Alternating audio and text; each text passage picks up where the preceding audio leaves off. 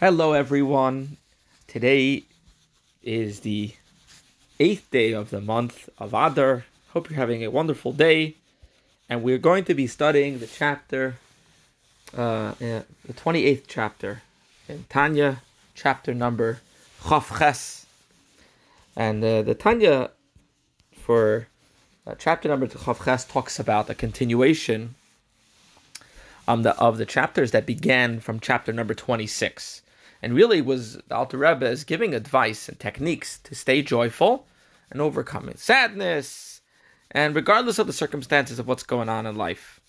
So the Alter Rebbe in this chapter basically is discussing, you're trying to pray, you're trying to study, and all of a sudden you get foreign thoughts during your prayer. And the Alter Rebbe says here that a foreign thought during prayer is actually a good sign. Why? So first he gives advice. General advice is remove your attention. Don't even worry about it, and just be happy that your prayer is really going well.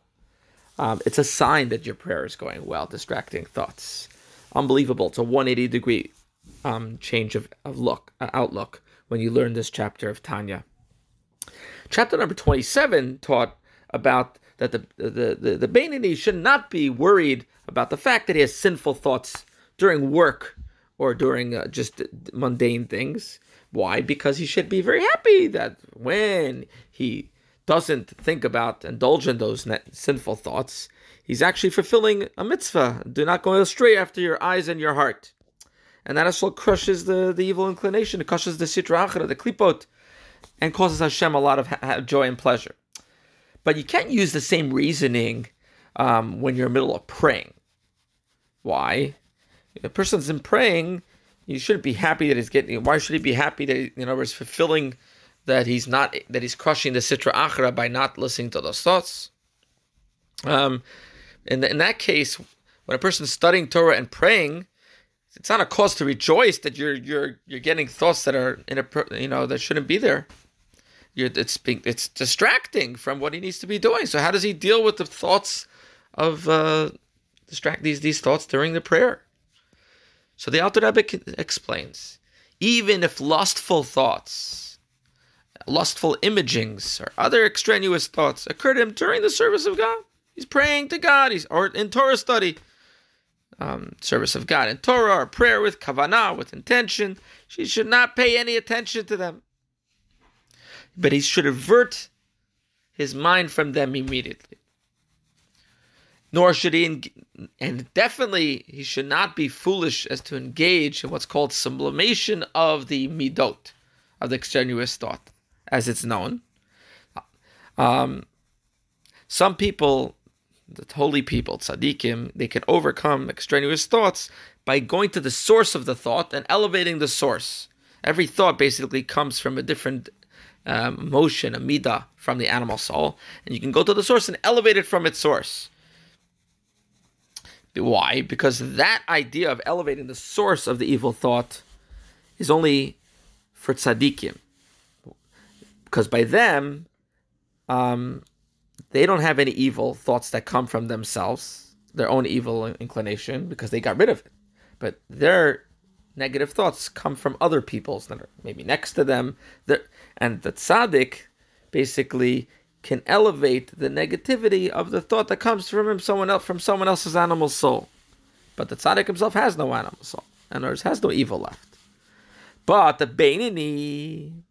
for the Beinoni, to whom the evil thought occurs, it's coming from his own animal soul. That's wedged in his left side of his heart. And how can he raise that negative thought to its spiritual source, which is holy, when he himself is bound and it's filled with these desires and materiality? In other words, if you're a tzaddik and you're outside of the animal soul, you don't have to deal with your own evil. You're stealing someone else's. So it's like when you're out of jail, you can get someone else out of jail. But the Beinoni himself is struggling. He can't go to the source of the negative thought and try to transform and elevate it. It would be very foolish for the Beinoni to try to rid himself of these extraneous thoughts by engaging this concept of sublimation of the midot. So what should the Beinoni do? Okay, they can't deal that way. So what should he do? Nevertheless, he should not be. He must not be downhearted, or he should definitely not feel dejected, despicable because of this. Because a person ought to be joyous during davening. As we know, it says in Psalm 100, Ivdu es Hashem b'simcha. We say it every day after the Baruch Shamar. Serve God with joy. So don't let that get, the fact that these thoughts are coming during prayer should not get the Beinoni down. And now the Alter Rebbe says that it should make him even happy. On the contrary, the person should draw fresh strength and intensify his determination with all his power to pay with concentration even greater and with even greater joy and gladness of the heart. Why? Because he has to realize that when you're in a wrestling match, when you give, one side wrestles the other side down, then the other guy comes back. So when you're praying, what are you doing? You're wrestling with your own animal soul. When we're wrestling with our own animal soul, that puts him down to the count, and that makes him send these bad thoughts because you're ruffling the feathers of the animal soul. So actual prayer that causes the animal soul to send negative thoughts is a sign that you're doing something. It's kind of like when a person opens up a store. Obviously not according to Jewish law, which is allowed.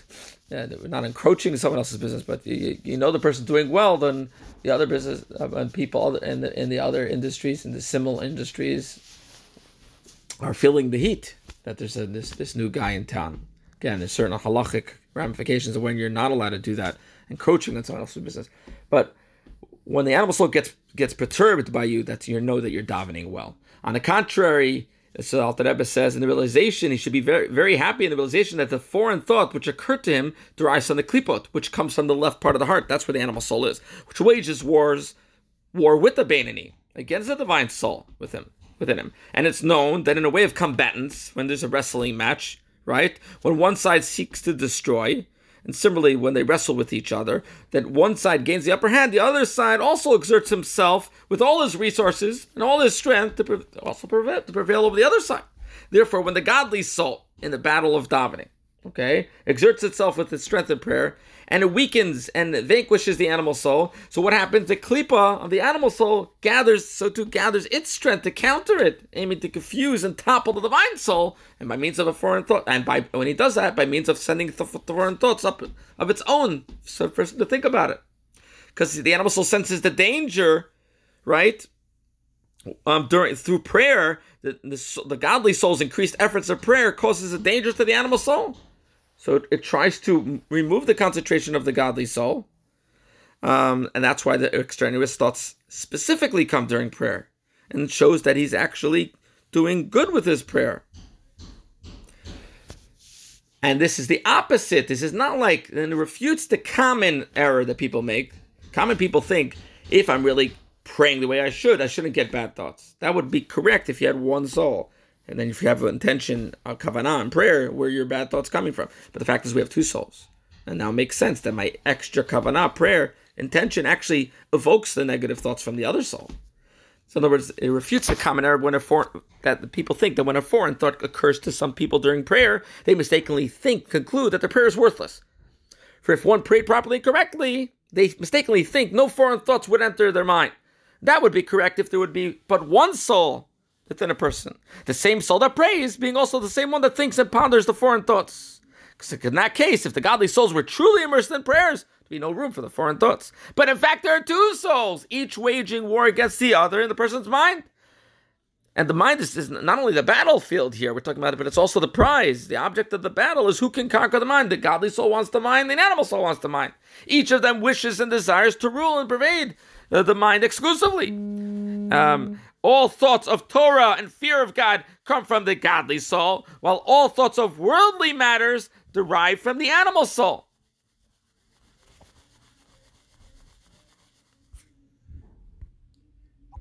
So then the question arises, if there's two separate souls, so why should the extraneous thoughts, the negative thoughts of the animal soul interfere with the devotion of the godly soul to pray?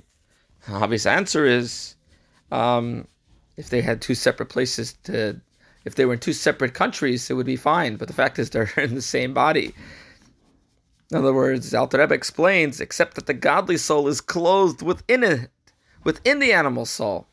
And therefore the godly soul cannot ignore the foreign thoughts rising from the animal soul. And it does disturb the prayer, but actually, in other words, he has to deal with it by working harder to concentrate, but more. And the example the Alter Rebbe gives, this is to use an example, like a person who's praying with devotion while facing him, there stands a wicked heathen who chats and speaks to him in order to confuse him. Right? If the heathen was there, the Gentile was there, just because he had some questions, you can answer him. But if he's there just to disturb, if answer of a question won't help. So surely the best advice in this case would be to neither answer him, neither good or evil, but rather just act as if he was death. They never heard it. And to comply with the pasuk, the verse that says, Al tan ksil bi valte pentish v'legamata. Answer not a fool according to his folly, lest you become like him. So just like in the analogy, the heathen that disturbs the person, the Jew that's praying. So too, the foreign thoughts that enter the mind of the Beinoni while he's praying, he shouldn't answer anything at all, nor should he engage in argument against the foreign thought.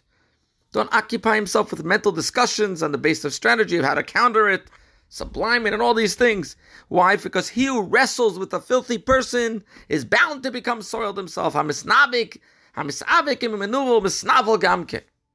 So if a person's fighting the foreign thought, the process itself, the mind becomes filled and tainted by it, the foreign thought. Therefore, he shouldn't even grapple with it. Nicht grippeln sich. That's what he said in Yiddish. Rakyase, instead he should pretend not to know nor hear the foreign thoughts that occur to him, and he should dismiss them from his mind. What should he do?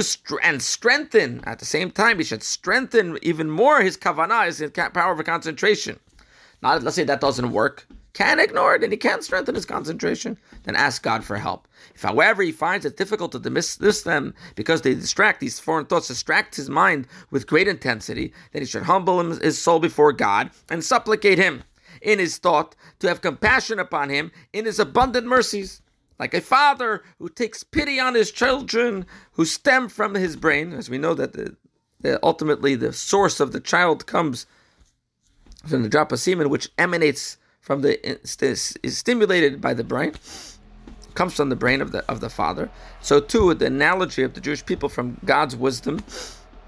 So God should have compassion on his children, the Jewish people, and so should God have compassion on his soul, which derives from the mind of God, as explained at length in chapter number 2, to rescue it from the turbulent waters. In other words, the thoughts that disturb the soul. And this he should do for his own sake, since truly his people is a part of God.